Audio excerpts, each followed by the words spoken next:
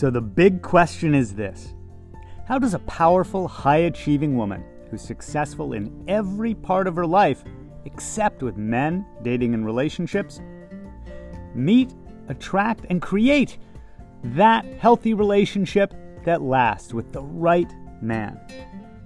That is the question, and this podcast will give you the answers. My name is Barry Price, and welcome to Her Dating and Relationship Secrets.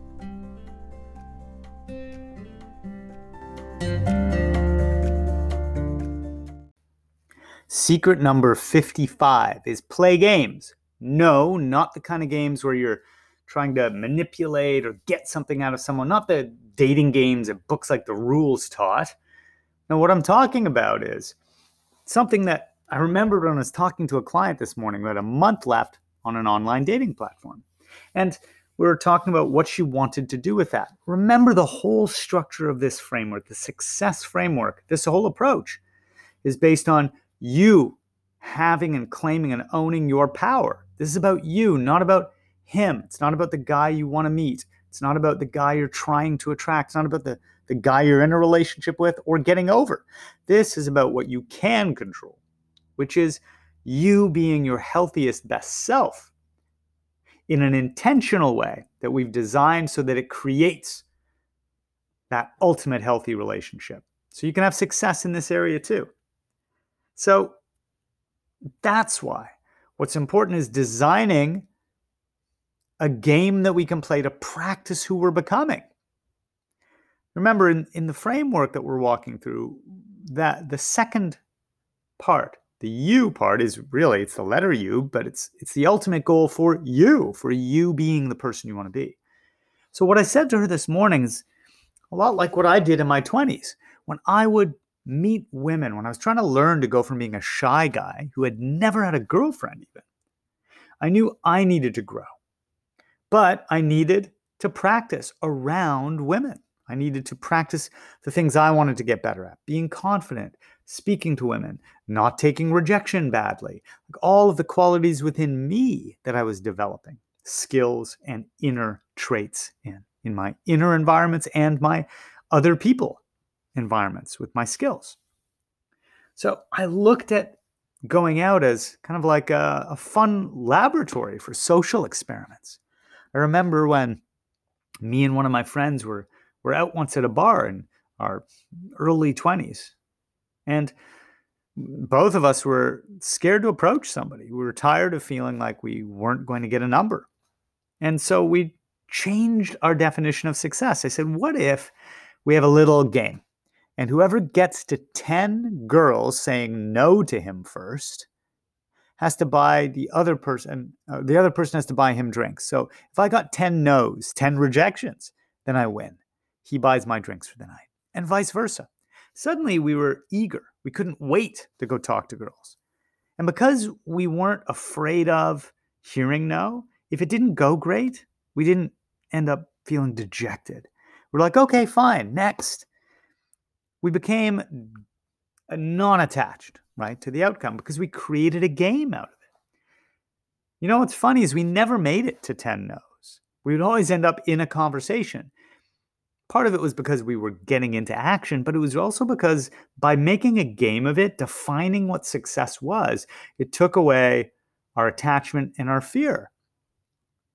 It gave us a self-developmental goal. I'm just going to go talk to at least 10 women. So for this client, we began thinking about, well, what would be the quality she's working on in this goal for herself, who she's becoming? If she wanted to practice really trusting her intuition, she could interact with all sorts of different guys on there and form an intuitive gut feeling opinion from their profile and photos, and then check it out, test it. Oh, I feel like this guy's going to be really needy. Let's find out. And so then when he is needy, it's not, oh God, another needy guy. Instead, it becomes, awesome, I've just verified, I've confirmed. I'm calibrating my intuition. I'm right. I was right about that guy. Okay, that's what it feels like when I read someone or I feel this and I trust it and it turns out to be true. Or this guy seems like he's, a player and he's not really being sincere. Or this guy seems like he's really, really sweet, but maybe a bit sad. That would be her testing her intuition. Or maybe she wants to test being the first person to start conversations. I want to get better at just knowing what to say. I'm going to initiate. In this next month, I'm going to practice me opening conversations with people. What do we want to practice? What are we working on getting better at? When we go back to that early part of the framework, the first S, we're really seeing what our pattern is and seeing who we've been. That leads into the second step, you. Like, okay, who am I being? Who am I setting as my ultimate goal? I'm a woman who what? And then starting to play games in those environments. Starting to gamify things so that I'm defining success. I'm going to go on this date tonight so that I can practice being me instead of people pleasing. That's how I'm defining the goal. Let's see if I can actually share my first thought all night during the conversation as opposed to holding it in. What are the things that we're working on being? Because that's what creates a healthy, loving relationship, is being the thing, not trying to be it, but just being it. But we need a low stakes, less scary place to practice sometimes. So one of the ways we can practice is just set up a little mini game for ourselves. It doesn't have to be an online dating or a bar. It can be you practicing something in a little game you're going to play with the next 10 strangers you interact with on the phone or at work or in person. It can be you playing a little game with yourself around seeing, if let's say you have been having trouble being consistent in your body environment. What game can I play with myself to say, let's see out of the next 10 days if I can at least show up at the bottom of the hill that I don't always want to climb or walk or run up. How can you create a little mini game, especially with men or your partner? What can you create as a mini game? Let's say you do have a partner and you're tired of them leaving their clothes all over the house. But you're also fed up of bringing it up. You're not liking who you're turning into by having to do that. Well, what can you create as a game? You might create a game where you give yourself a little treat or you keep score of points every time you spot a piece of clothing lying on the floor. If it's about you letting go of it, right, and not letting it bother you. Or you might find that the game for you is, I'm going to make sure that every single time I spot a piece of clothes on the floor that he hasn't put away, I'm going to go up and I'm going to say the word banana to him. Because you know what's going to happen. He'll be like, why do you keep saying banana to me? You're driving me bananas. It's like, oh, it's just a game I'm playing. I decided every time I see clothes on the floor that bother me, I let it out by just saying banana. So I come and I say banana to you when I see your clothes.